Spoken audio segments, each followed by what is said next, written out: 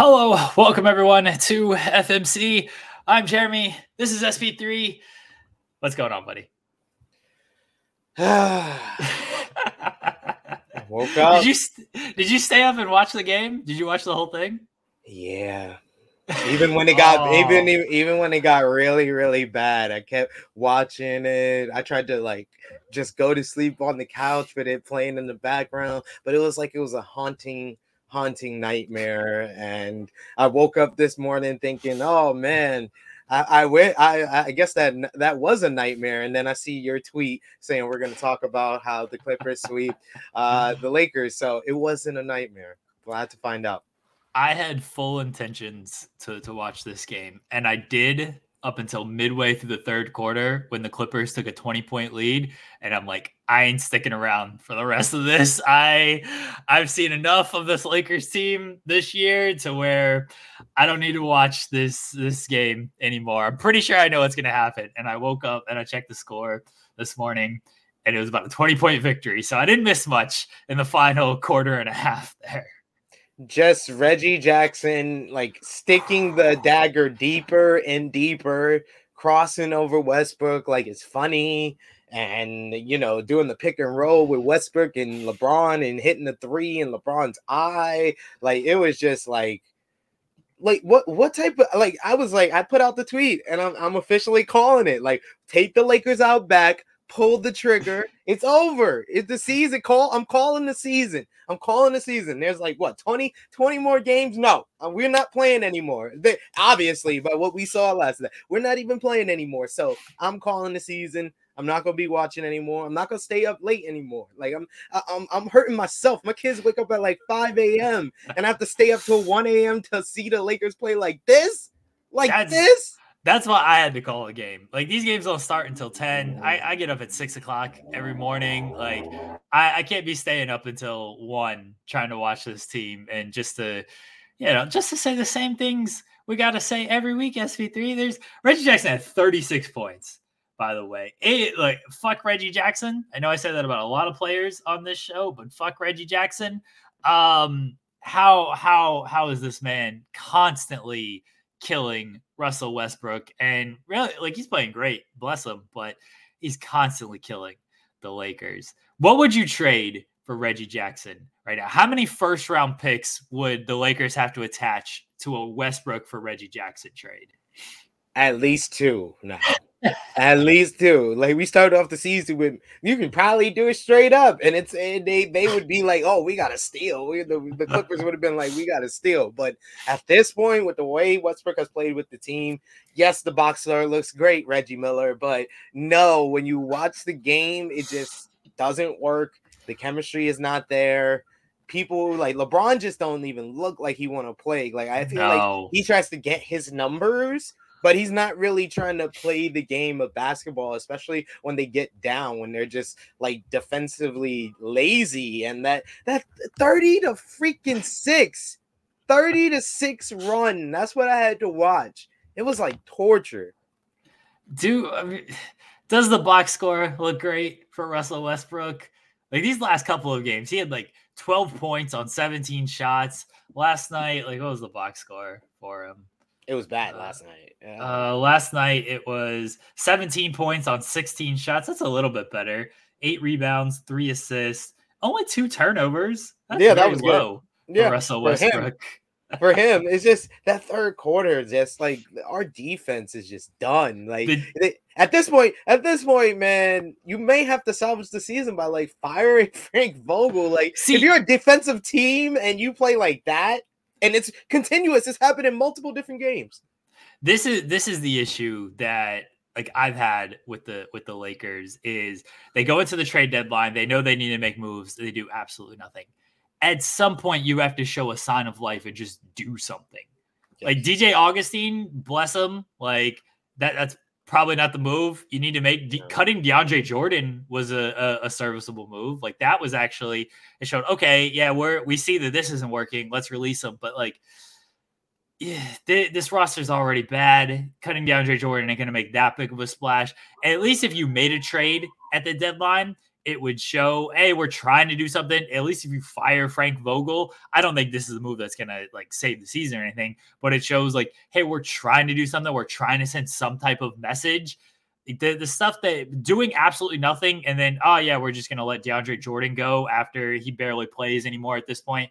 We're going to bring in DJ Augustine. It's like these are not moves of a team that is like trying to send any type of message. These are moves of a team of like, hey, let's just maybe figure something out and hope this works, but we really have no idea of anything we're trying to do.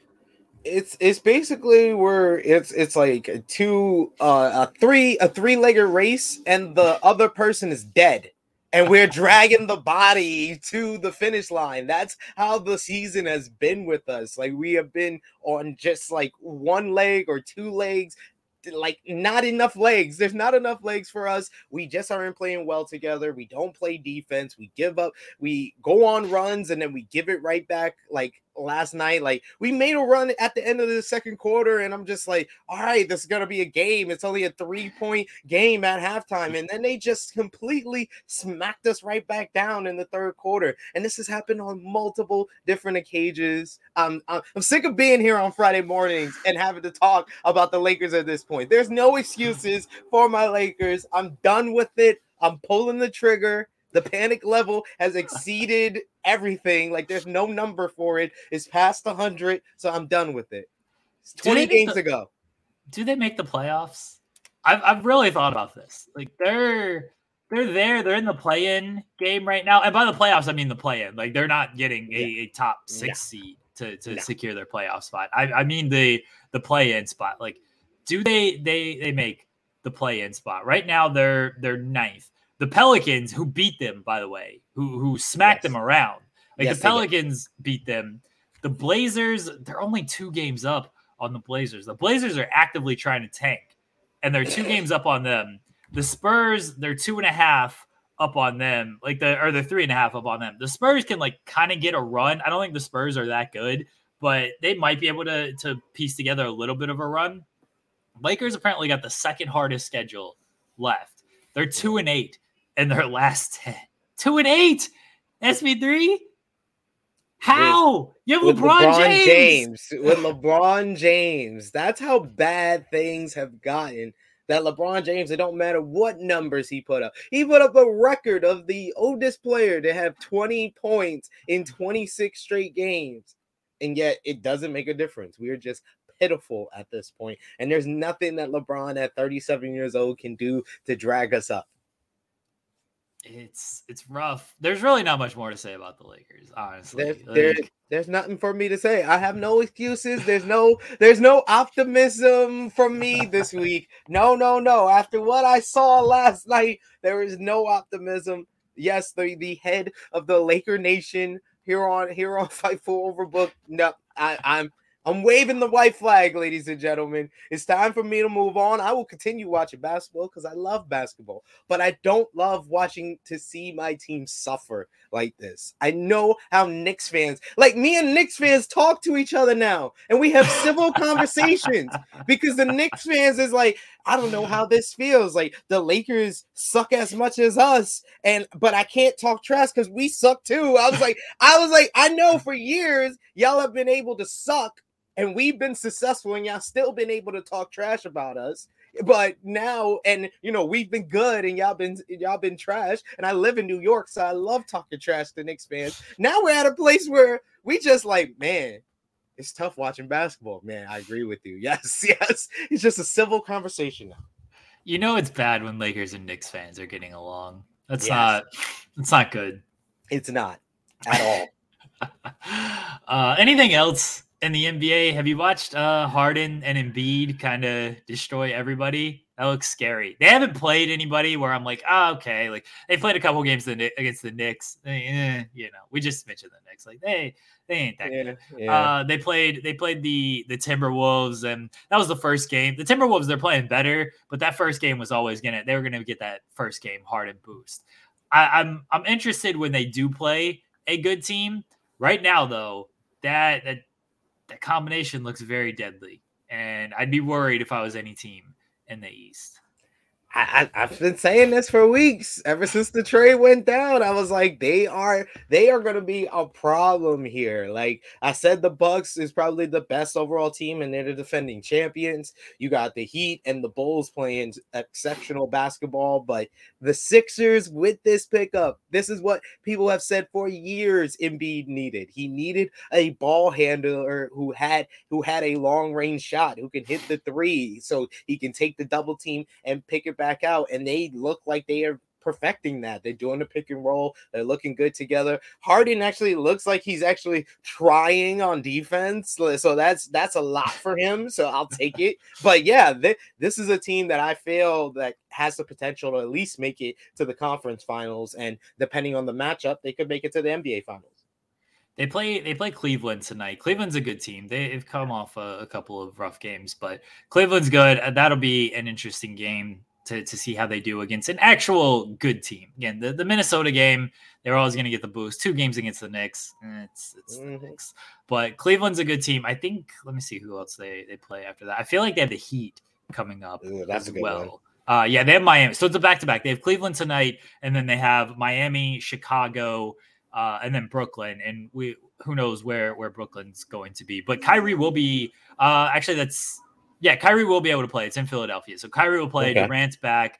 I don't know if Simmons is going to be back for that game, but it's a good 4-game stretch for them. Yeah. So I think we'll learn a lot about the Harden and Embiid combo in this 4-game stretch.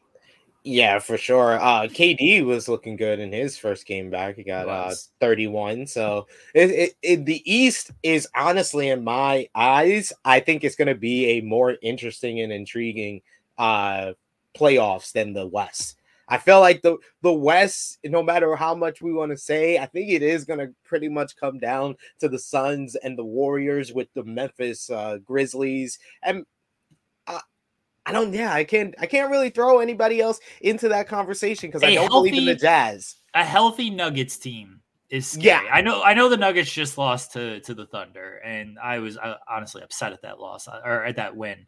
Like, I'm trying to lose as many games as possible.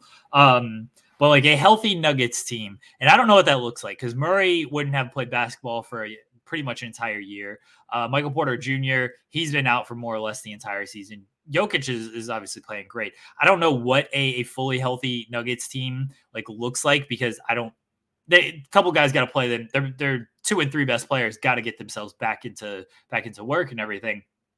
But assuming that team is healthy, firing on the cylinders that we think they can fire on, that's a scary team in the playoffs. A healthy Warriors team, I still kind of favor them because Draymond, he clearly means a lot to that team because that team don't look the same without Draymond, especially on defense. The Suns, yes, they're going to be there, especially if Chris Paul is there. I like the Grizzlies. I'm worried that they might just be a little too young. It might be a little too soon. Like they're a year away from making the impact that they probably need to make. I'm not writing off the Mavericks. I'm not writing off because I'm not writing off Luka. Like that's a bad dude right there. Like the Porzingis trade is so weird in that it didn't look like it was something they should have done. But now it's almost like an afterthought. Like, oh yeah, they had Porzingis and now they don't, and like they're still fine. And Luka, that's a dude, like he's gonna be the best player on the floor in any series.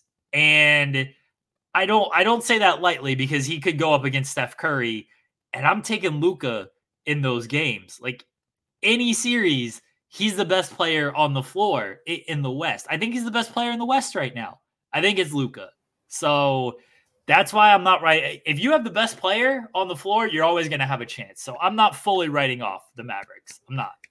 I'm clapping for that because I agree. Luka is better than Jokic. Yeah, I've been getting heat since last time where I said Jokic. But I've been hearing analysts echo what I'm saying. Like Jokic has had a great season, but he's not my top 2 MVP candidates. I would honestly, at this point where we are now, I would put John Moran ahead of him. I would put Giannis ahead of him. So I mean, DeRozan, it's an up in the air type of thing. I have DeRozan at 5th, Jokic at 4th, and then of course number 1 is Joel Embiid. So, but I agree. Luka overall, especially when we get to the playoffs, he's going to be the best player. I just don't believe in the Mavericks until they win a playoff series. Like I've seen them play well in the regular season. I've seen Luka is a beast. And if we are doing a draft and me and Jeremy are GMs, I'm taking Luka number one. If I get the number one pick, I'm always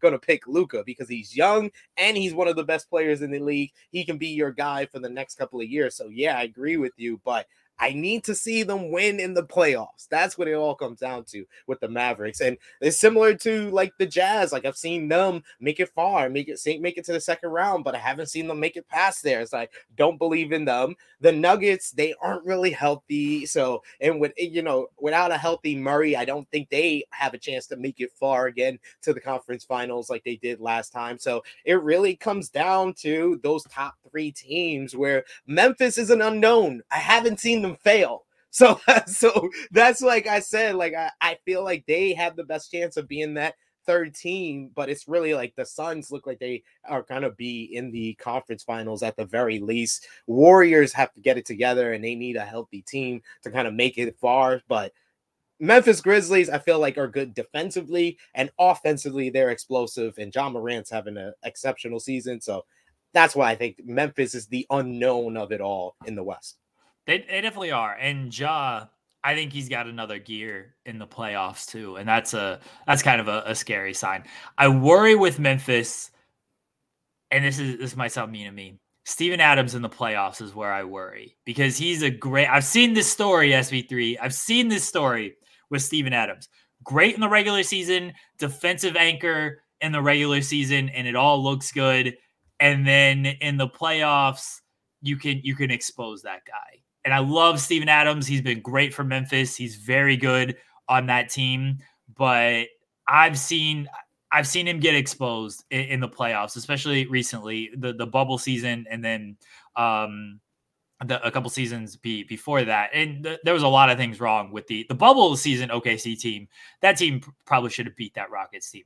But before that, there was a lot more wrong with those teams than just Steven Adams. But I've seen you can kind of scheme him out. And I wonder how that's going to work. I think they can probably play Jaren Jackson as a small ball five and might be able to get away with things. I just wonder if, the coach has to make that decision. And I've seen it. This is what happened in the bubble with OKC is the better move would have been playing Darius Bazley as a small ball five against the Rockets. And instead it's like, oh, we trust Adams. He's the veteran and everything. It's tough to pull those veteran guys off the floor when they've been so good for you in the regular season. And that's just a tough decision you got to make in the playoffs. And it's up to the Memphis coach to make that decision. So that's where I worry about Memphis is I think they might just be a good regular season team for right now. And then in the playoffs, they get schemed a little bit.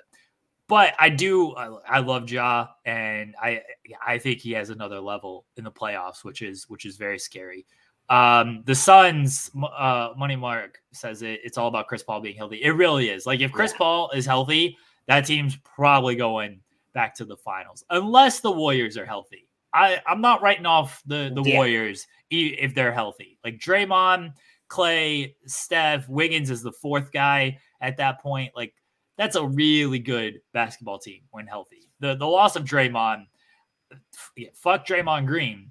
But that's a big loss. I said it in 2016. My friend and I, when OKC was playing the Warriors, and we always do these like hypothetical things, and they're like, if the Warriors just like had one player hurt, this is very mean of us. Like if the Warriors had one player hurt, like who would you want it to be? And he's like, well, Steph. Like you take Steph out, they're just kind of fucked, right? I'm like, I would want Draymond hurt. Like I want Draymond out of the series. Like, yeah, Steph and Clay can go off and everything, but Draymond, their defense would fall apart. Steph and Clay aren't going to quite get the looks they would previously. Like, that's the guy who makes that engine run. And it's been proven a lot this season because anytime he's been down, the team has fallen off on both ends of the floor. So if he's healthy, I wouldn't write them off against the Suns. Yeah, Draymond is definitely the glue guy of that Warriors team. He's the guy that leads the defense. He's their vocal leader as well, and that's like a lot of the mental thing. Like, Steph is a leader on the floor because he's one of the best players in the league, but we don't see that really with like Clay. So Steph kind of needs that kind of like dog by him. Like you got the pristine leader, but yeah, you don't have the dog that is Draymond Green. So I feel like he's kind of the glue of that team. So yeah, I do agree with you. They're not going to be the same, and they're not going to make it far into the playoffs without Draymond. I see Clay is getting healthy, and he's been playing well as of late, but they're not playing well as a team. So it's just been breaking apart for them. But I think Memphis might move up. It might move up to at least the number 2 seed because of the Warriors falling off with this injury. I mean, they got a shot. They're one back in the loss column right now, but it doesn't look like the Warriors are like improving at this point. And Memphis is, if nothing else, they've been rather consistent this season. They definitely have a shot at the 2 seed. It wouldn't surprise me. The Warriors, it really is just about health for them. Like, I don't think they're too worried about their seeding. As long as they get into the playoffs healthy, they probably like their chances against any team. And I like their chances against any team if they get in healthy. Yeah, I said this at the beginning of the season. I had them as like a 5th seed or a 4th seed, but I had them still making it to like the conference finals or something like that. So they have all the potential to be the NBA champions this year.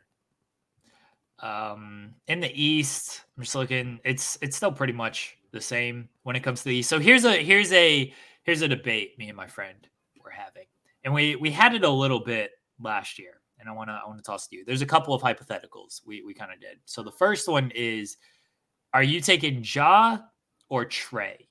Like you're starting a team. It's completely fresh. You don't know who your number 2 guy is, by the way. Maybe I'll throw a hypothetical of like who the number 2 guy would be. It wouldn't be like John Collins or Jaren Jackson, because we've seen both those guys play. Your number 2 guy is, let's say, like Julius Randle. Okay. Your number 2 guy is Julius Randle. Okay. Are you taking Ja or Trey? Julius Randle. Probably I'm taking Trey. That's only a situational thing. It's only because it's Julius Randle and you want Okay. Take Randle out of the equation. Just like you're starting a team from scratch. Oh, yeah, then I'm taking Ja because I feel like I feel like I feel like he has the potential to be really great on both ends of the court. Whereas Trey is going to be a great offensive player. I don't know overall throughout his career how he's going to be defensively. I haven't seen anything that really jumps out to me that says he's going to be a great defensive player, while Ja, I do see that, and that has a lot of leadership qualities as well to go along with it. And he hasn't had the playoffs that Trey had a couple of years ago, but he definitely has shown that he steps his game up. Like you said, he goes to another level in the postseason. So I think I'm going to go with Ja. See, I'm not mad at anybody that picks Ja Morant, especially after the season that he's had. And Money Mark says a bigger and better defender. Yeah, like Trey's just never going to be a good defender. It's not going to happen. Ja certainly has the tools. Memphis's defense, I believe, is worse with him on the floor. Like when he was out, their defense got much better. So I'm not saying Ja is like some elite defender. I think he could be. I do worry there's a little bit of Westbrook there, and like he has the tools to be a great defender, but he does so much offensively that he's not just gonna like really exert it 100% of the time, which is fine. I think people really discount how good Trae Young is. Like it's a garbage team. I realize defensively he is a big problem there, but his numbers offensively, people write this guy off, man. He's still an elite shooter. He's still an elite playmaker. I think if you're taking Trae, it can be very Steph-like. Like you got to really build a defense around this guy. I think you can, when it comes to Ja, like there's more pieces that fit around him. You don't have to totally go with, okay, I need to go like all in on defense. You can you have more people you can pluck from as far as your talent pool. Whereas if you're going Trae, you really got to be mindful of like, all right, I need like good defenders and good shooters.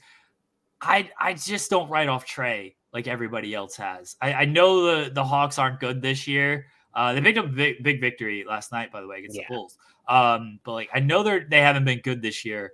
I don't think it's this big gap that like everyone seems to make it out to be this season. No, I don't think there's a big gap between those players at all. Like I said, I just feel like Ja potentially, and not right now, but potentially can become a great defender and be like an all defensive player, while Trae is going to be maybe an all NBA player. He's going to be a 30-point scorer, but he ain't going to do that on defense. So it depends on, which player. Like you said, if you had Julius Randle, I was like, maybe I would put Trae Young over Ja Morant. But if it's just straight up right now, I have both players in front of me, I'm going to take Ja because I feel like he can do more. And that's fair. Like I'm not mad. Yeah, I'm not mad at anybody that picks Ja Morant. I'm a little hurt by the Trae Young disrespect this season. I don't even know why. Like like I said, ladies and gentlemen, I'm not a Knicks fan. I live in New York, so Trae Young is one of my favorite players in the league. But they did to the Knicks. Oh man, you don't know how upset I was when they celebrated one playoff win. I was like, you know how embarrassing it is to be from New York, like especially if you're a Laker fan in New York and you see that. Like in LA, they celebrate championships. They have parades for championships. They don't have parades for one win in the goddamn play. Oh, we haven't been here in a while. It's been 8 years. SP3 is dropping the GD. Where's the swear jar? Everybody? It's been 8 years. You know how long Sacramento's been waiting? I guarantee you Sacramento is not going to have the Jamaican Day Parade outside of their arena if they win a playoff game. They're going to wait till they win a series at least.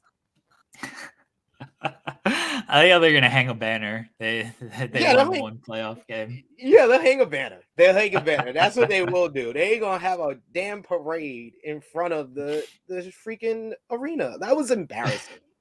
I love Trae. I think he's great. I want that guy on my team.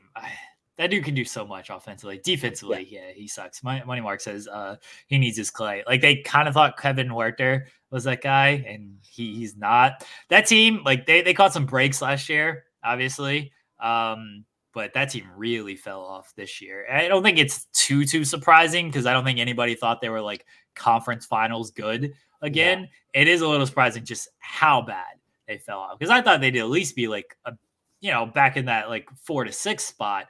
And they're gonna get. I think they'll get into the play-in game. I think they're better than Washington. If they can't if they can't beat Washington, then they got some issues. But defensively, that team is an absolute mess.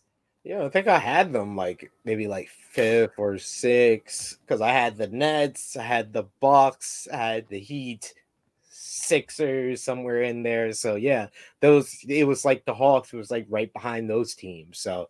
No, hasn't worked out. But screw my preseason rankings. I had the Lakers at number 1. So Kendrick Perkins had him winning 70 games. I don't think you went that high on him. Yeah, I wasn't that high on them. I knew it would be a learning curve. I knew it would start off rough. They're still learning. I didn't expect 60 games in. They need to summer school. They need after school. They don't even need to go home. They need to live at the school. That's how much they need to learn, SP3. They need nonstop tutoring, around the clock tutoring. Oh man, this is. They can't even sleep. They just got to keep learning, because I don't know if they're ever going to be caught up. They need a cheat sheet. They need to write the plays on their wrist so they know what to do. They need the water bottle with the answers written inside of it. You ever pull that trick in school where you would take the label off the water bottle and write it on there so you could see what it was? I would keep the answers. Oh, go ahead. They need Michael's secret stuff. That's what they need. You talk about water bottles. They need Michael's secret stuff. I'm sorry. I would take the answers on the calculator, the T83, whatever. Do you use that? The graphing calculator? You could type on that thing. So we'd put the answers on that. That's how I would cheat in school. Giving out secrets to everybody. Yeah, look, man, you got Bill Belichick, right? What Cartman teach us? You got to cheat. What Eddie Guerrero teach us? You got to cheat, man. All right. I don't care. You got to cheat. We should mute you. You said Eddie Guerrero. That's a wrestling reference. Oh shit! All right. Yes, it's happened, ladies and gentlemen. I love it. I love it. I love it. This is the piece that I have right now because he uttered the name of a wrestler. It's great. I gotta abide by my own rules. I gotta mute myself if I do that. The call up says we just having a bad year. Next year, Lakers taking the jet. Come on. With who? With who? You know what? I am going to be like that. I mean, I'm going to be like that in the off season. We make one move, and I'm going to be like, "Yo, the Lakers is back." You're going to see all the tweets, all the Lake Show tweets that I put out. But not right now. I ain't that the call up. I'm sorry. They're going to have an older LeBron James. I'm sure he's still going to be great, but they're going to have an older LeBron James. Anthony Davis ain't getting healthy. Like, I'm sorry, that man. You got to trade AD at this point. I don't know if they're gonna do that, but like, I think that man ain't gonna be healthy. I don't know what you're getting for Russell Westbrook because he's opting into that contract. He ain't opting out. So that's a big contract you're gonna somehow have to trade. It's tradable. He's been traded 5 times in the past 3 seasons, so it's tradable. But you got to attach picks to that. I don't know if they're willing to do that. I don't know what. I'm sure the Lakers have some type of master plan. LeBron will have lunch with somebody and convince him to come there and think it's all great. He'll convince D-Wade to come out of retirement. It's like, yeah, live in L.A. Gabriel's out here. I think she's actually in Miami, but like, it'll be good, man. Everybody will be like, oh, man, Wade, LeBron. Who else is LeBron friends with? Whoever a Clutch client is, they'll just sign all those guys. Who's on the Clutch roster? Let's look this up. They're going to do Russell Westbrook and the 2027 pick, THT, and Reeves for Bam Adebayo. Okay. And then everything's solved. Here we go. Lonzo Ball. Obviously not getting Lonzo. Baisley, my guy Baisley. They could have Baisley. I don't know what they're giving up to get Baisley, but I'm not. He's actually been really good for us coming off the bench. He has. He'd really help their defense too. He's turned into a tremendous defender. Eric Bledsoe, there you go. He's an old guy who LeBron would probably love. He's 32. He fits the Lakers demographic. They can sign Eric Bledsoe. Who else? We gotta look for guys over 30 because LeBron. Oh, Draymond. Will you stop? I hope this is not guys over 30. Stop letting LeBron play GM. You know what worked out for us? You know why we won a championship 2 years ago? Is because Rob Pelinka put together that team. When you started letting LeBron have input on who you wanted, we got older and older. We got Westbrook, and it's been all downhill since. I'm sick of this. Stop doing this. LeBron is not a good GM. Until he retires and wants to get a team himself, do not let him near personnel moves because he's not very good at it. It's been a law of diminishing returns ever since LeBron has got involved in front office affairs. Draymond. Okay, here's the trade for you. Here's the trade for you, SP3. You ready? Draymond Green and Andrew Wiggins for Anthony Davis and Russell Westbrook. Who says no? God, what? Who says no? I'm saying no. I'm saying no right now. No, I'm not that big on Andrew Wiggins. I think this is a 1-year mirage. I think we're living in a fever pitch. You're getting off the Westbrook. I think this is a good trade for the Lakers. I don't think the Warriors do it, but like you get Anthony Davis, that's pretty good. I want to see Westbrook, Clay, and Steph on the same team. I think that would just be a train wreck waiting to happen. And then Anthony Davis is going to be hurt. But come on, that's a great trade. You want chaos. That's all I do. I love it. It's great. Come on, that's a great trade. I ain't doing it. Draymond, great defender. Andrew Wiggins, very good defender. He's a good defender. What's he shooting from 3? He's better in this spot than Westbrook is. I mean, LeBron can have the ball in his hands the entire time. Be good. I love this trade. I'm gonna put it out there on Twitter. Yeah, I don't have enough basketball followers, but put it on Twitter anyway, just based off names. See what he's shooting 40% from 3. Andrew Wiggins. He can space the floor. He can play defense. This is a great trade. I'll do Westbrook and THT for Wiggins. I mean, I'm THT and the 2027 pick. I'll throw in the 2027 pick. THT isn't good, man. I'll throw in Malik Monk, one of the leading scorers off the bench. I'll throw in Malik Monk. Westbrook Davis for Wiggins, Draymond. Who says no? All right, just threw that out there on Twitter. Wish I had more basketball followers. That's why I became famous in the basketball circles, but now not as much. Who else is a Rich Paul client who's over 30? Corey Joseph, he's 30. Oh, so we're only aiming for Rich Paul clients. Yeah, that's all LeBron wants to play with, just Rich Paul clients. Nurkic is 27. I feel like he was at least 35. He plays like he's 35. Yeah. He'd fit the Lakers. I'll take Nurkic. He'd fit the Lakers. J.R. Smith, bring him back. Tristan Thompson. No. I don't want that drama. I don't want that Kardashian drama. See, John Wall. John Wall's a Rich Paul client. They're going to make this John Wall trade. They 100% are going to make this John Wall trade. When does his deal expire? John Wall will be a free agent. Where's his contract information at? I'm on Spot Rack. Oh, no, I'm on Real GM. I thought they had contract stuff on here. Jesus. Why is stuff so difficult? Me trying to navigate websites is tremendous content. All right, hold on. All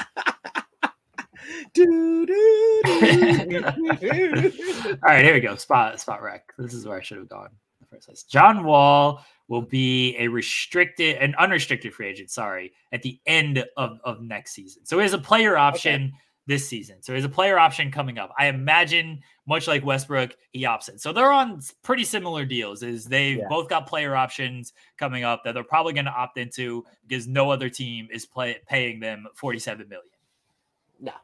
No. That would be the wise decision, is to opt in on that deal. But no, we don't want a different version of Westbrook. I don't want to do that. I'm not with that at all. So I'm not interested in any Rich Paul clients. I'm not interested in LeBron making personnel decisions. Let Rob Pelinka do his thing. He was the agent of Kobe for a reason, man. Come on. He did it. He put the team together after Magic throw dirt on his name, and he put together a championship team. We won the chip. And then you let LeBron into the front office, and it's been chaos ever since. What's the best Rich Paul team you can come up with? So we've got LeBron, we've got Davis, Draymond, Zach LaVine. That's he's there. He's my two. Probably Ben Simmons. A lot of size on that team. Not much. What point guards he got? Not much shootings. Point guards. You've got Lonzo. Lonzo's probably the best point guard you're gonna get out of this. Damn. Yeah. He's probably the best 3-point shooter out of the people you just named too.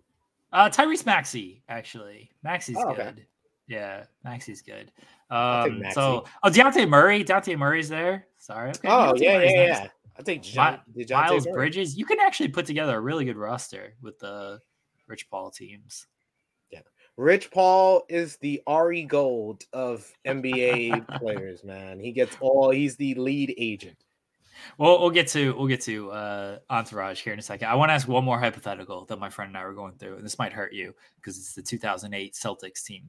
Are you taking the 2008? Is a 7-game series? 2008 Celtics. This is the Rondo, Pierce, KG, and Ray Allen. I know them way too well. They're the team that beat my Lakers in 2008 because Paul Pierce decided to use the bathroom in Game 1 when we had the advantage. Are you taking the 2008 Celtics or the Bucks, the championship Bucks in a 7-game series? That's a good question. Really good question. I'll probably go with the Celtics. In a 7-game series, it's a 7-game series. It's going down to the stretch because I was gonna say Giannis is just this unstoppable force, but KG, man, KG, he had a little bit of his prime left in 2008. So that's at least a challenge for him. That's gonna do at least push him back. Giannis is gonna get his numbers regardless, but KG is gonna at least push him back. And then on the other side of the court, he's gonna get 10 and 10 at the very least. And then you got, and then it's a matchup of basically who do you want, Drew Holiday and Chris Middleton, or you want Ray Allen and Paul Pierce? I'll take Ray Allen and Paul Pierce. Paul Pierce is a horrible analyst and commentator on basketball, but in 2008, he was a very good scorer, and Ray Allen is one of the best shooters ever. So I like the Bucks, and I don't. It's not that I dislike this Celtics team. I think Giannis is the best player on the floor. Yes. First off, I think that dude's unstoppable. Middleton and Pierce is probably is close to me. It's close. I don't trust either coach. I really don't. I'd actually lean towards Middleton over Pierce. I'm not a big Paul Pierce fan. I imagine you're not either. No.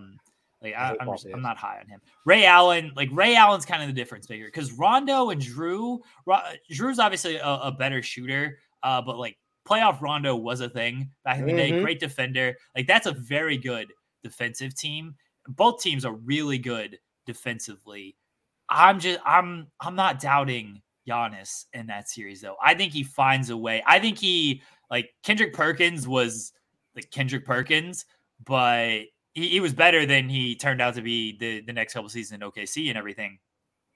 I think that's a team that really just takes advantage of having that old Kendrick Perkins out there. Because you got Brook Lopez. Brook Lopez is stretching the floor. You have PJ Tucker as well. That dude was very valuable in the playoffs for Milwaukee. Like he's a difference maker as a defender and a 3-point shooter. Hey, Celtics had Big Baby coming off the bench. True. This was kind of nice. Yo, he was nice in those days. And I think that did the 08 team have Nate coming off the bench for Rondo, or was it the 09, 010? Let me look. You should know they beat your Lakers in the finals. Man, it's all a blur after Paul Pierce went to use the bathroom. I didn't want to remember any of those games, especially that game 6 where we got marked in Boston, man. That was just that was sad.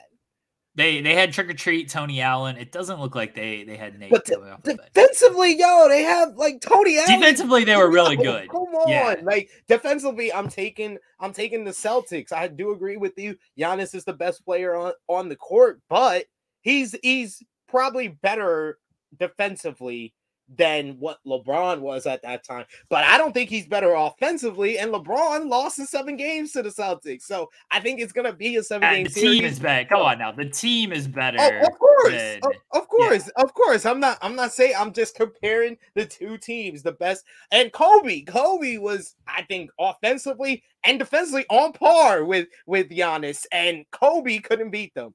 And I think the 08 Lakers would give the Bucks a series. I think the Bucks would win in 7, but they're barely beating that Lakers team, and the Celtics beat them. I'm taking the Celtics. I can't argue against the Celtics. That was a great team. Bucks in 6.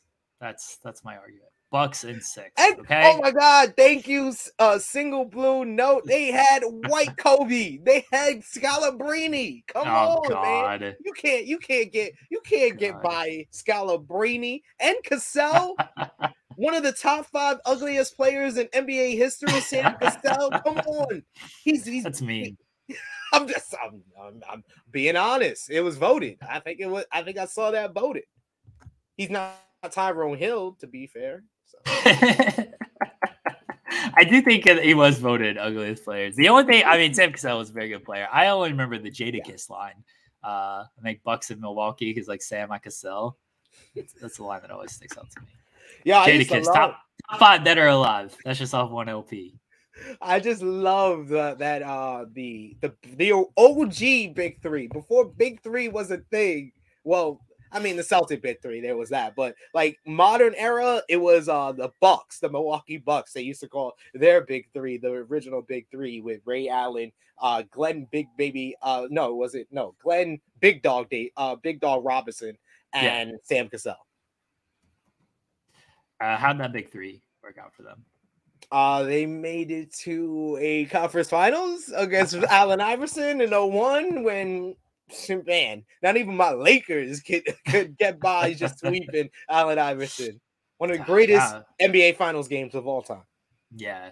Allen Iverson was a bad dude too. I love that he's actually likes the NBA nowadays, unlike a lot of these people. My friend was telling me that like I saw Tracy McGrady trashing Giannis of like, oh, he wouldn't do well. Who else was trashing? Yeah. Even Shaq had to tell him like, you're bugging. Like, he was calling Tracy out on a bunch of stuff because Tracy was like, oh, I should have won MVP in 03. He was talking all types of greasy stuff. I was like, is this Tracy McGrady or Scottie Pippen? Charles Oakley was like Giannis. Look, man, you could put Giannis in any era. That dude was gonna dominate. Mm-hmm. He probably dominate more in past eras because guys were bigger and stuff, but like he's a freak athlete and he would just get to the rim so much and like physically he'd be fine. I'm not worried about this guy like not holding up physically or anything, especially in an era where like the 3-ball wasn't as prevalent and everything, and you didn't have spacing and whatnot. Giannis thrives off of no spacing. He's been dealing with no spacing his entire career. Giannis is dominating in an era.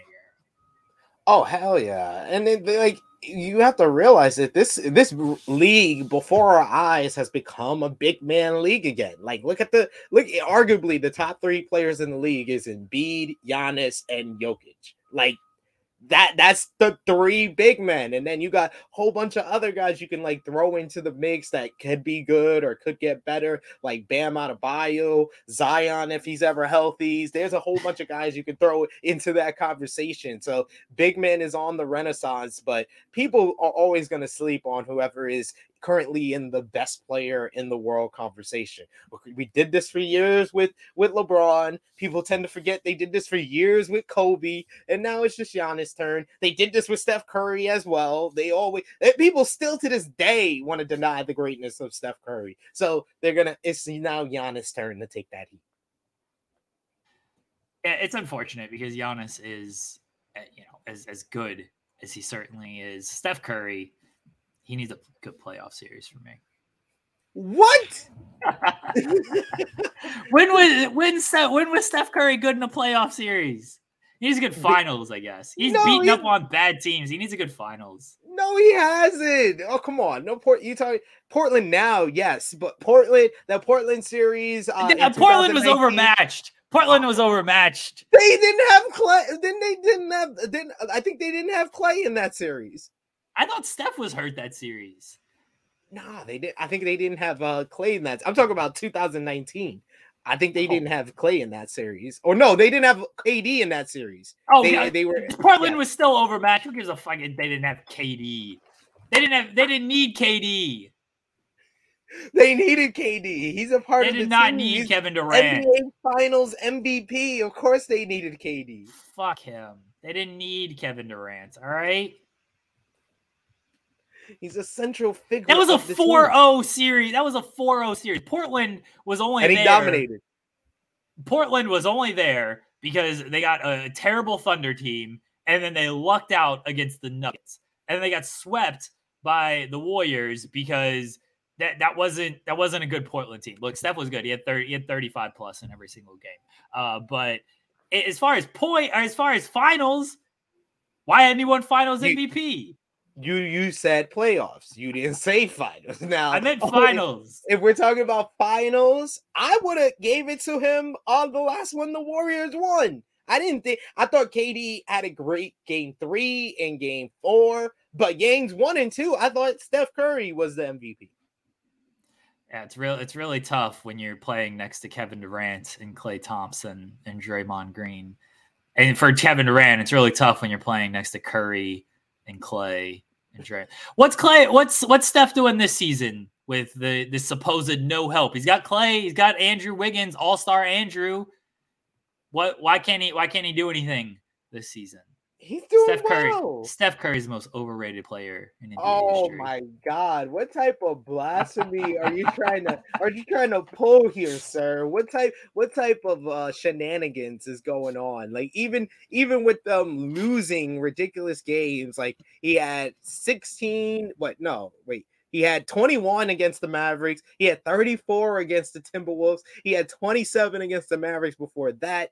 18 against the Trailblazers. Even on a bad night, 18, 14 assists, 5 rebounds. He's filling up the box score. How dare you throw I'm filling up the box score. Who cares if you're filling up the box? Russell Westbrook filled up the box score for years. He didn't win anything.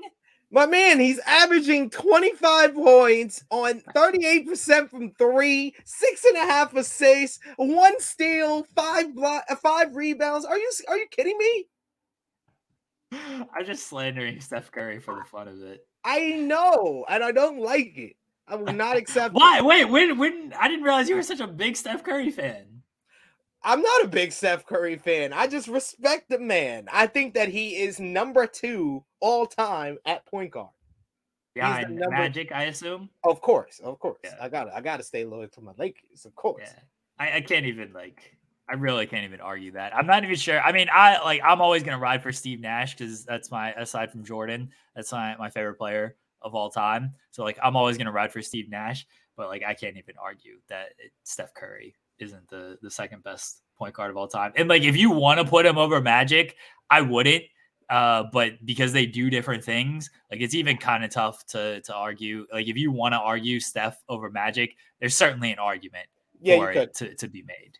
The way he changed the game, that's the big thing. Magic did himself at a time, but he did it more for the culture more than anything, more than just on the court changing the game with the way he was playing. This completely became a 3-point shooting league because of Steph Curry. So, and that's why I will always ruin the game, SP3. I will always ruined the game by taking all of these threes. Ruin, you say ruin, I say revolutionized. So ruined it. Isn't that the argument? He ruined the game by taking all of these threes. I'm just hot taking on this now. I watched these Skip Bayless and Stephen A. Smith clips. Did you watch the one? It's Mad Dog Russo and Stephen A. Smith, where they're talking about top 10 guys and stuff. He's like, Bill Russell, you gotta take Bill Russell on this. Oh man, so these shows are there's something else. I gotta start watching those again. You set me down a rabbit hole of watching old Around the Horn clips. I was trying to do my best Woody Page mannerisms during the show because I did an Around the Horn binge before we did Pillar to Post. So I've been watching a bunch of that stuff. So you gotta watch these hot take shows, man. The stuff Stephen A. and Skip Bayless, and now they got Mad Dog on there. The stuff they just start yelling about is just it's high entertainment. So that's what I was going with Steph Curry. I should have committed more to the bit and not just talked in on the bit. At one point, I'll start doing that. I'm just gonna. So this is a new show, Hot Take. No. I mean, there is First Take and stuff. I have no idea what these shows are. I think they're just arguing on Sports Center at this point. I just see these clips online and then they just pop me so much. I'm gonna start doing that on the show. I'm gonna really commit to it, and I'm gonna get clipped up, and I'm gonna become famous in NBA circles just with these takes. That's what we need to do. We devote 50+ minutes to the NBA. We just need people to start clipping us and our opinions. People were coming at me hard for saying that Jokic wasn't in the top 2 MVP. People were saying I said that he sucked, and I never said that. It's a dangerous game, going down there, because if it's stuff you don't believe, then you've either got to commit to it or you got to let everybody in. If you let everybody in, then of course it loses some notoriety. He's oh, well, this guy's actually faking. I don't know if Skip Bayless believes a lot of stuff that he says, but he's so committed to it at this point that it really doesn't. And same with Stephen A. Smith. They're so committed to it at this point that it doesn't matter. That's how far you have to take it. I tried to commit to a troll account. This is back when I didn't like Chris Paul, when he was on the Rockets and super annoying and shit. I was just this Chris Paul stan account. And I was just going everybody, anybody slandering Chris Paul, I was arguing with them, just tweeting a bunch of Chris Paul hot takes and stuff, just to see how many followers I could get and how much notoriety I could get with this stuff.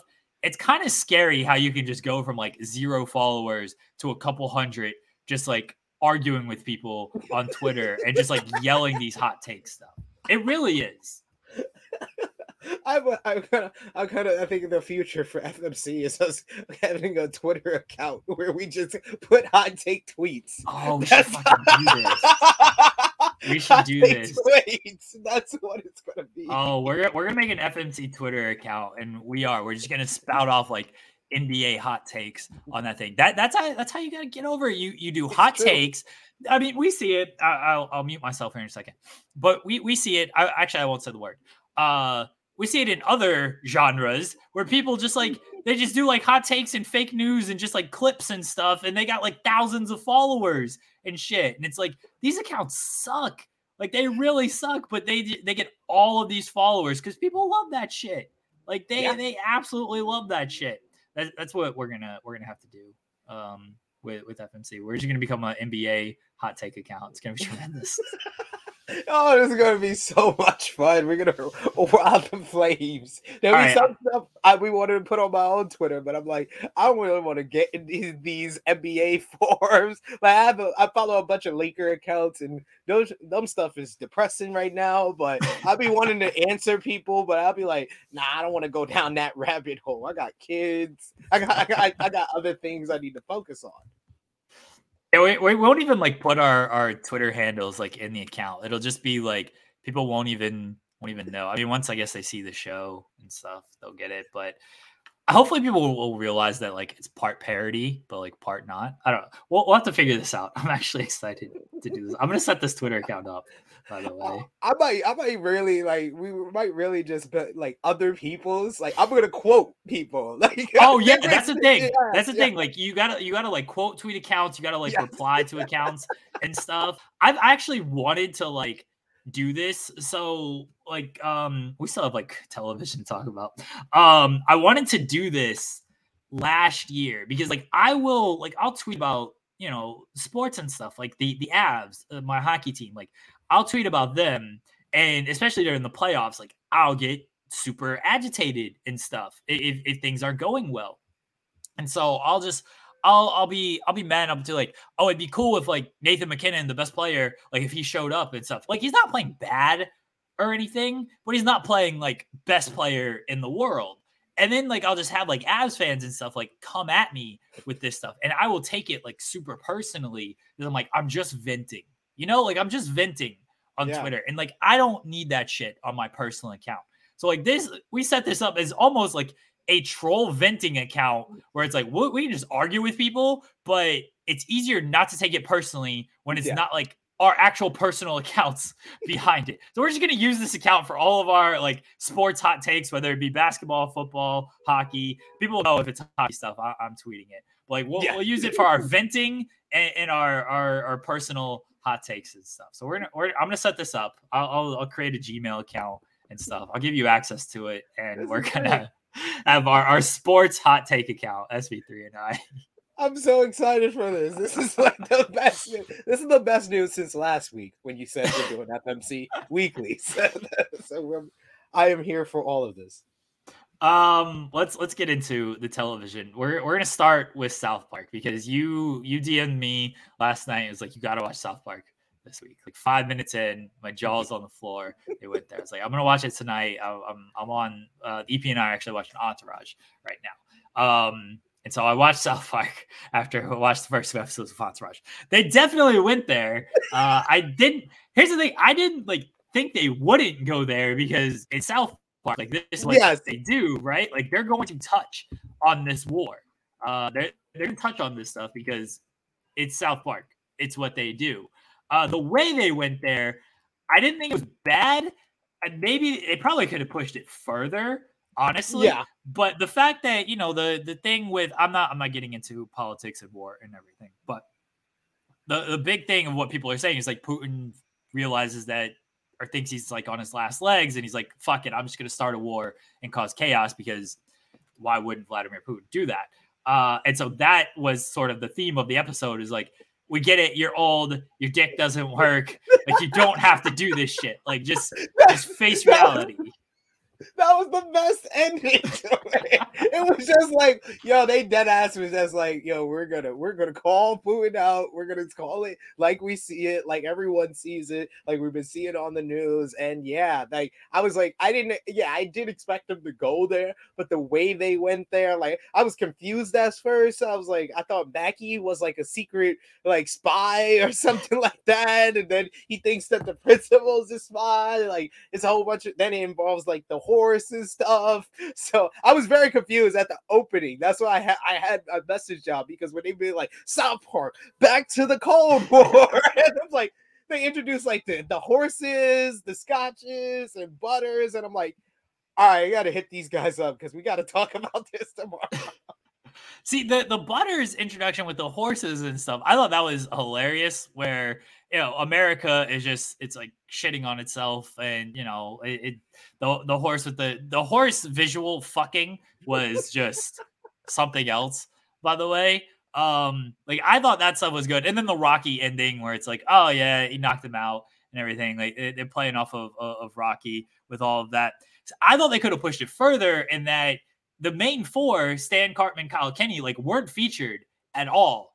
And you know they could have really done some shit with those four. And they just decided like it was just a Mackie and Butters centric kind of episode. And Butters is even usually a little bit more, he was very aloof in this, but it was very much a Mackie episode, which was strange, but I sort of get it. I guess Mackie would be kind of Cold War-ish. I thought Garrison could have actually played that role, but they used him in a different role. I didn't mind it. It had some funny moments. Obviously, they would touch on that stuff. It feels like they just left something on the table, though.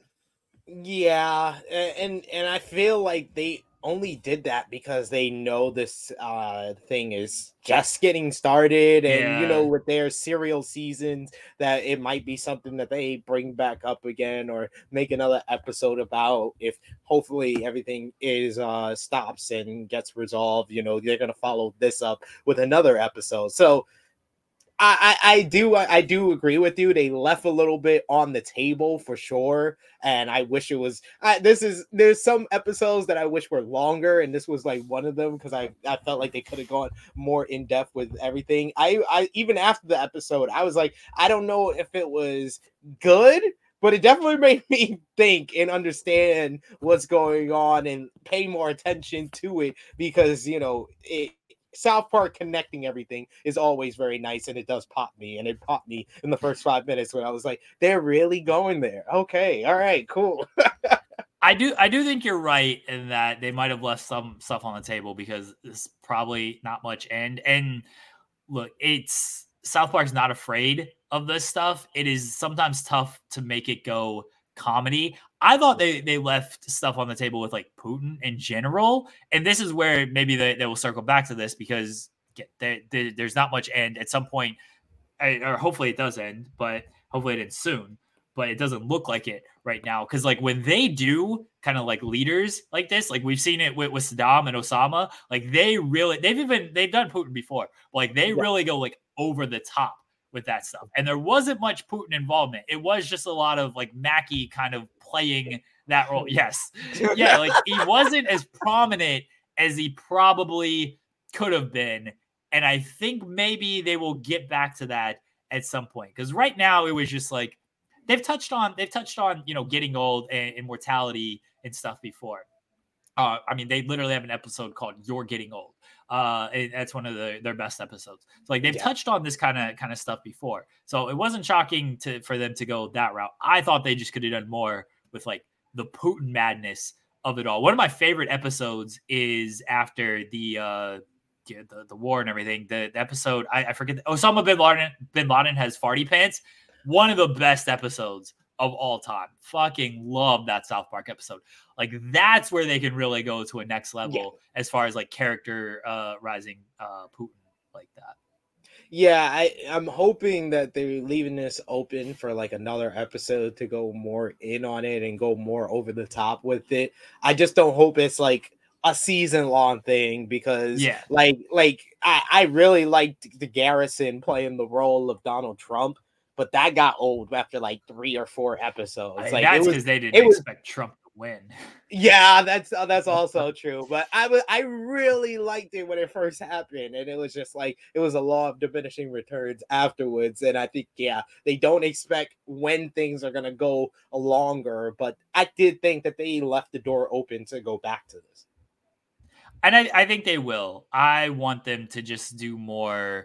I want them to do more comedy when it comes to Putin at this point, and maybe they will. The Garrison Trump stuff, like, that got old very fast. And the fact, like, that's when they were doing serial stuff as well. They're not doing that this season, which is smart. So they can go back to it without like, hey, we're gonna build this entire season around this Russia attacking Ukraine, which would not be good at all. No. Not at all. But yeah, you are right. They kind of have gone back on the kind of serial season because like I'm still waiting for them to follow up on Token's family moving across the street from Integrity Farm. So we're like 2 episodes since then, and we haven't really touched on it except for the small, hey, this is Token's house. We're selling it in the last episode. See, that's definitely where I want them to get back to, because that's still been the best episode of the season to me. And I want that, I want them to go back there. And I'm sure at some point they will. I wish it would happen sooner rather than later. But overall, a good episode of South Park this week, I thought. Yeah, I thought it was a good episode and an upgrade from episode 3, which I thought was the weakest so far. Yeah. All right, Entourage. So we talked a little bit about it past when McCarthy was on. And then you said you were kind of binge watching it a little bit. And I was like, man, I should really rewatch this again. So I messaged you. I said, let's start from the beginning and do like weekly episode reviews of Entourage. Let's do 2 episods because they're 30 minutes each. We can run through this series rather quickly. So I watched it. I dragged the EP into this. I was like, do you want to watch Entourage with me? She, for her taste, it's like strictly comedy and comedy that she's seen. She's not going to get into a new show unless I drag her into it. And usually it's like trash reality show. Like we're watching Joe Millionaire, we're watching Love is Blind and stuff. Like she'll get into the trash reality stuff. But as far as like new shows, typically not going to get in it unless it's really comedy. I'm like, do you want to watch this? She's like, yeah, I'll give it a chance. I was like, okay.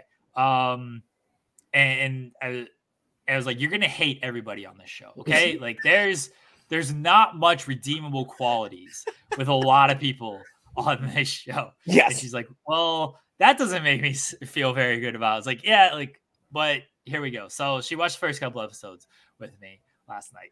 I have not seen this show in a while.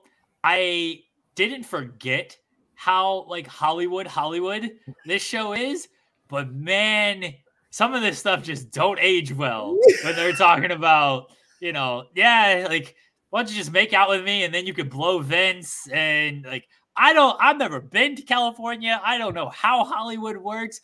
Maybe it works like this, but man, they really don't paint women in the best light here on this show. Especially early on when they're just like, they're all over the place. They're just partying. They're living the life like that. Yeah, they don't pay. It didn't age well as far as their like treatment of women and some of the lines that they say as well. But I do like a lot of the different characters here, but mainly for their flaws. So yeah, I do see what you were telling the EP. I mean, that's fair. Like I think the characters, like they're fine, they're funny. And they're not so much relatable. They're Hollywood big shots and things like that. But they are very flawed, and I think that's good. You don't need perfect characters and everything. But some of them just don't have, like Turtle, ain't many redeeming qualities about this man in the early seasons. He's just hanging on. He's hanging on to Vince. He's just buying stuff, blowing a bunch of money. He's just trying to fuck everybody that comes around Vince. Drama, like you get the little brother syndrome with him and everything, even though he's the older brother. But you get the less successful brother syndrome with him. Like that, you feel bad for him at times. You feel bad for Eric sometimes. Vince, I don't know if you feel bad for him or you just think like he's kind of an idiot. Maybe a little bit of both. Ari, you don't. that man has no redeemable qualities. I love Ari. Oh, look, he's great. He's fucking fantastic. I okay? love Ari because he knows he has no redeemable quality, and he accepts it and he flaunts it. He wears it like a badge of honor. He totally understands who he is. Like Eric, especially in the first season, he doesn't really know who he is or what's his role with Vince. So he's kind of like, he's probably the most relatable, especially in the first season, because he's kind of like the fish out of water that's kind of placed into here, because you hear the story that he just came out here 6 months ago. He's especially for me from New York, when he said he's the manager of Sbarro's, I was like, I've been to plenty of Sbarro's. Yeah, he's from New York. I remember the first time I watched this, I was like, yeah, they got the New York there. They threw that in just to pop us New York fans. So yeah, that would be the most relatable. But yeah, Turtle doesn't have a lot of redeemable qualities. He's kind of just a hanger-on. Drama is full of himself, but at the same time, his full of himself is really insecurity and talking about like days gone by and his old past success that is not here anymore. And he's kind of a hanger-on at the same time. So yeah, kind of like the 5 main characters that kind of describes him the best. Like I've always said from like watching the whole season and even in the first season, Vince is probably like the least interesting of the characters, because I forgot almost like how dumb Vince is. Like legitimate, like Adrian Grenier, bless him, but like I can see why that review in Variety was like, this man has trouble walking and talking at the same time. When they're walking to the studio to meet with the French director and they run into Wahlberg and everything, the way he walks is so grating to me. I was like, how does this man not know how to walk?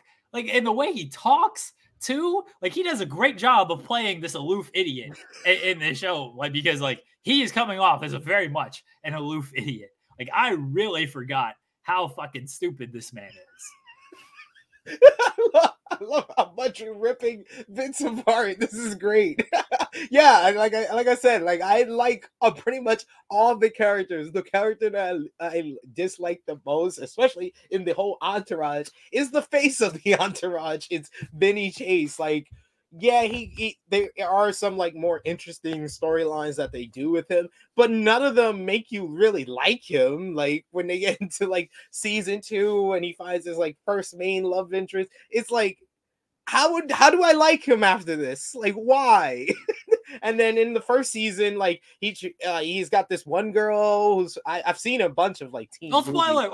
First 2 episodes. I'm talking about the first episode. Oh, okay. I'm talking about the girl that comes to the after party after the premiere, the blonde chick, and she's looking for Vince. They got a different girl in the after party. They love those little pool scenes where everybody gets paired off with a girl. They do this like I feel like 3 times in the first 2 episodes. They do pool scenes where everybody's just paired off with a different girl. It's like, all right, guys, I get it. You got like, come on. You would probably have more people, I would think. I don't know. When they pull after they buy the car and Turtle's like, call 2 friends, follow me. It's like, all right, come on. Hey, come on. What are we doing here? Is this how it works? Is this how it works in Hollywood? Is this how it works? By the way, Vincent Chase is in the driver or passenger seat as Turtle's there. The girls like don't even recognize him or anything. Maybe they can't see that far, but they don't even recognize that he's just in the passenger seat. He's this big movie star. He's in this movie with Jessica Alba, which I don't know if it's any good or not. Variety thinks it sucks. The New York Times thinks he's the next Johnny Depp. But they don't range of reviews. Yeah, really. They're really like that is a huge range of reviews, right? Like Variety's over here saying this man can't walk and talk at the same time. New York Times is saying he's the next Johnny Depp. What are we doing here? There's no middle ground on those 2 things. No, there's no middle ground at all on Vinny Chase. You either are going to like him or you're not going to like him just based on the character that you see. But even in some of the reviews and, even as it goes on, it's the same thing. Like, you never know if Vince is an actual good actor. We never He's get not. that. I watch him in this show. He's not a good actor. All right? He's not.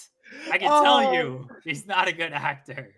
I mean, I would just say that Jeremy Piven is, because I literally to this day don't see anyone but Ari Gold when I see Jeremy Piven. Oh, the EP thought this was like the Ari Gold show. So when I told her, like, do you want to watch Entourage? She's like, yeah, sure.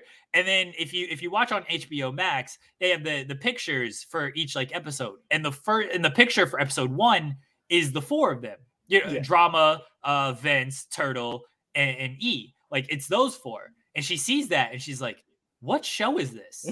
And I'm like, baby, this is Entourage. And she's like, who are these people? Like, these are the 4 main characters. And she's like, this is not the show I'm thinking of. She goes on IMDb and she goes to Jeremy Piven's IMDb and she's like, is Jeremy Piven in this show? I was like, yeah. She's like, why isn't he on the main photo here? And I'm like, well, he's part of it. He's like essentially the 5th person, but these are the 4 main people. And she's like, I thought he was like the main star of this show. Anytime anybody talks about this show, this is all I know about. It's like Jeremy Piven's in it. I don't know who these guys are. She thought Entourage was a completely different show when she saw this photo. She didn't know these 4. She's like, where's Jeremy Piven? It's his show. It is 100% his show. Because it goes like 8 seasons, which is really like 9 seasons because there's 2 parts of season 3. But it goes 9 seasons. After like the end of season 2 is literally like the stamp that this is becoming Ari Go's show, and that season 3 starts just him taking over this show slowly but surely. It becomes more about Ari and what's going on in Ari's life than it is going on with the actual entourage, because there's not a lot of interesting things you could do with the entourage. But with Ari being this super agent, you know, running things at this agency, but he's not the owner of the agency, there's a lot of different things you can go about just from that starting point, and they do explore all of that by the end. So yeah, I do understand why most people say this is the Ari Go show featuring the entourage, like Brian said in the chat. It really, and once like Ari pops up on screen, I was like, see, there he is. And she's like, oh, okay. And then I was like, you're probably not going to like him though. He's great, but like, you're probably not going to like him. Especially in those first 2. No, the second episode kind of, because we get one of the most signature catchphrases of Ari Go. Let's hug it out. Check it out, man. I've used that ever since that episode. That's a great line. But in the first episode, he just comes up to Eric like, hey, he's gonna fucking read Matterhorn. Like, he was like, he's an actor. All he's supposed to do is read scripts all day. Like, he can't read a script. She's asking me. She's like, okay, who are these people? She's like, what do they do? I was like, so Vincent is like the movie star. Drama is like his brother, who's also kind of movie star. Turtle is just like a hanger-on, and E is like sort of his agent. She's like, okay, well, who's Ari? Like, well, he's actually Vincent's agent. She's like, so what does Eric like actually do? It's like, well, he's like his friend who's also an agent. And then once she watched it, she realized how it played out and everything. But she had so many questions about all these things, and she's like, is this all they do? Is they just hang around and they just fuck women and everything? Like the pulls with especially the scene where the one girl is in the pool with Turtle, and she's like, oh, I'm really hoping to fuck Vince. And Turtle's like, oh, look around. Vince is gone. Like, just make out with me a little bit. I'll give you like Vince's, I'll give you his key or something. And she's just like, that's really nice. That's sweet. Just has no time for this shit. Like, that's so sweet.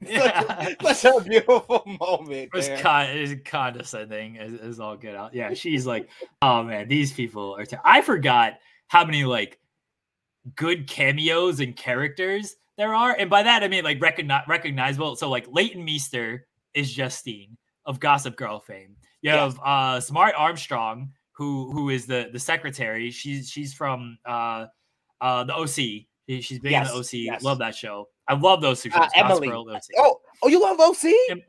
Dude, yes. My heart just grew. That's like one of my all-time favorite soap operas. Oh. Like I absolutely love the OC. Like, me and my mom used to watch that together. Like, I remember it used to come on Thursday nights, 8 p.m. Yo, we'd be in the crib. I'm all day. I talk about Christmas during the holidays. Yes. Yes. All right, OC might be our next. We might have to add revenge. OC to the Yeah, that might be our next revenge. We gotta get through Entourage. I can't do too many shows at once. Yes, I can't. I don't have enough time to do too many shows at once. But OC might be. Dude, I fucking love OC. So Samari Armstrong is there. You have Ali Larder showing up. Ariel Kebbel is just one of the like pool girls and everything. There's Jessica Alba is herself, but she's there as well. There's like Mark Wahlberg. He's a producer on it, but yeah, like I forgot how many fucking cameos and just like recognizable faces, whether they're playing themselves or they're playing somebody else, are like throughout this show. But really, the first episode's like, oh fuck, Leighton Meester and Samari Armstrong just randomly showing up. Like, all right, this show, like, some of it doesn't age very well.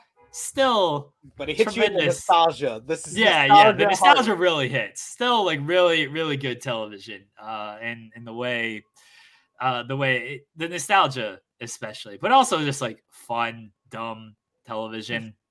And it kind of does teach you about like kind of how Hollywood works, because you kind of I guess I know when it works like when this. You were telling wifey, you said like Eric's kind of like the agent. Well, I learned the difference between a manager and an agent through Entourage. An agent gets you the movie deals. He's the one that gets you on the commercials, the TV shows, whatnot. The manager basically manages your life.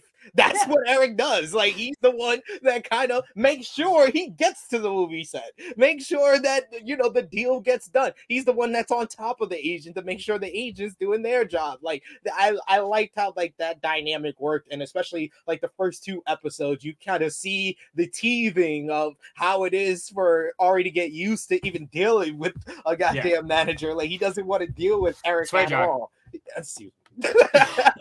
But he doesn't want to deal with Eric at all. So I love that dynamic in the first few episodes. Yeah, Vinny can't even make any decisions. Like, without Eric, got to make all the decisions for him. Vince isn't making any decisions for himself. I love how the first episode ends. He was like, "I don't know. You decide."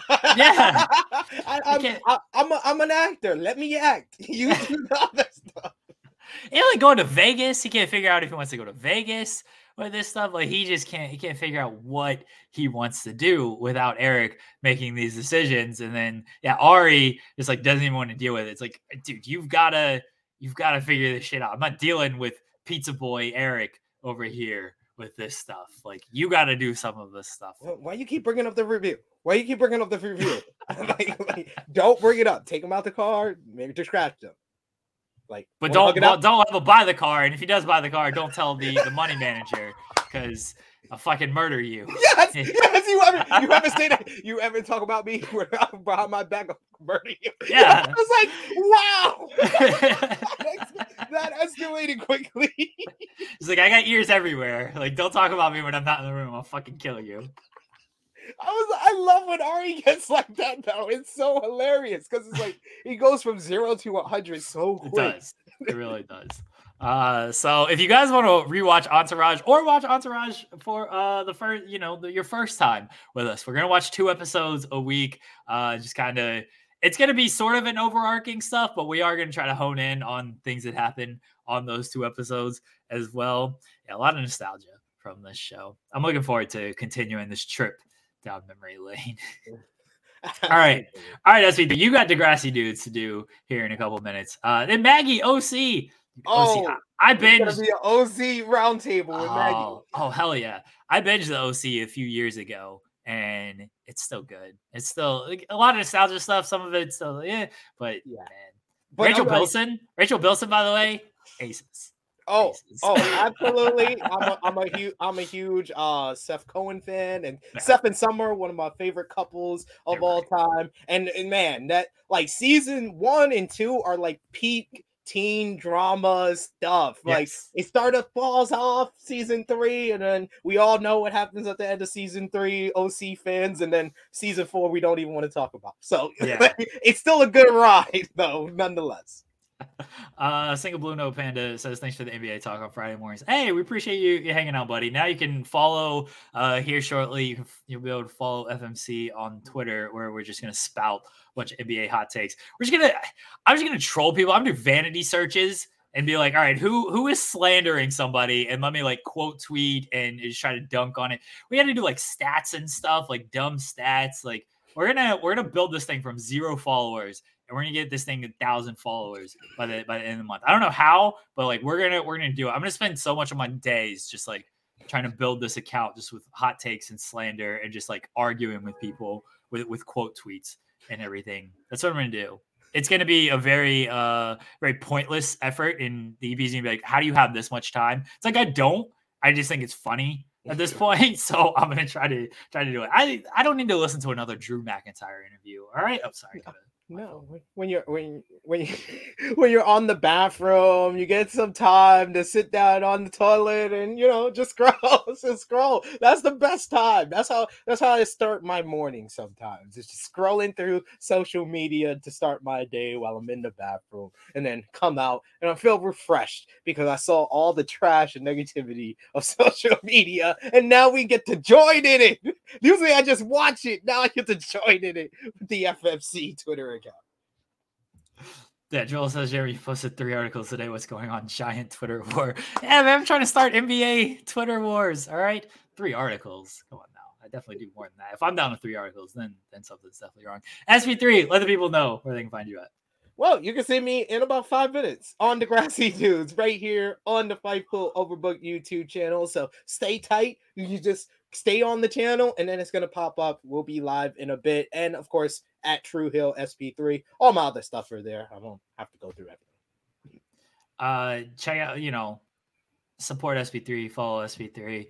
Check out the Grassy Dudes here coming up on Fightful Overbooked. We also have Coexisting at 3 p.m. Eastern with Rob and Maggie. Everyone check that out. Maggie popping up in the chat here. We love you, Maggie. You can check that out 3 p.m. Eastern right here on Fightful Overbooked. If you haven't already, check out the Pillar to Post show. I thought that was one of the best things we've done here on the channel. I think everybody really had a good time, and I got good feedback on that. So I hope everybody enjoyed that. Yeah, I'm going to try to do that bi-weekly with a roundtable of guests. SP3 is probably going to be a regular on that. So we'll keep doing that. I told wifey we're gonna have to invest in the marker board. So y'all don't know how much of a big fan I was of Woody Page on Around the Horn. I want to be the Black Woody Page. He was the best. Yeah. So we're probably gonna be doing that again bi-weekly. I'd like to do and check out all the other stuff we got going on Fightful Overbooked. Check out the Spotlight. Appreciate the support as always. We'll be back next week, burning down the NBA, spouting off hot takes. We're gonna build this thing up through Twitter. It's gonna be tremendous. Bye, everybody. Appreciate y'all.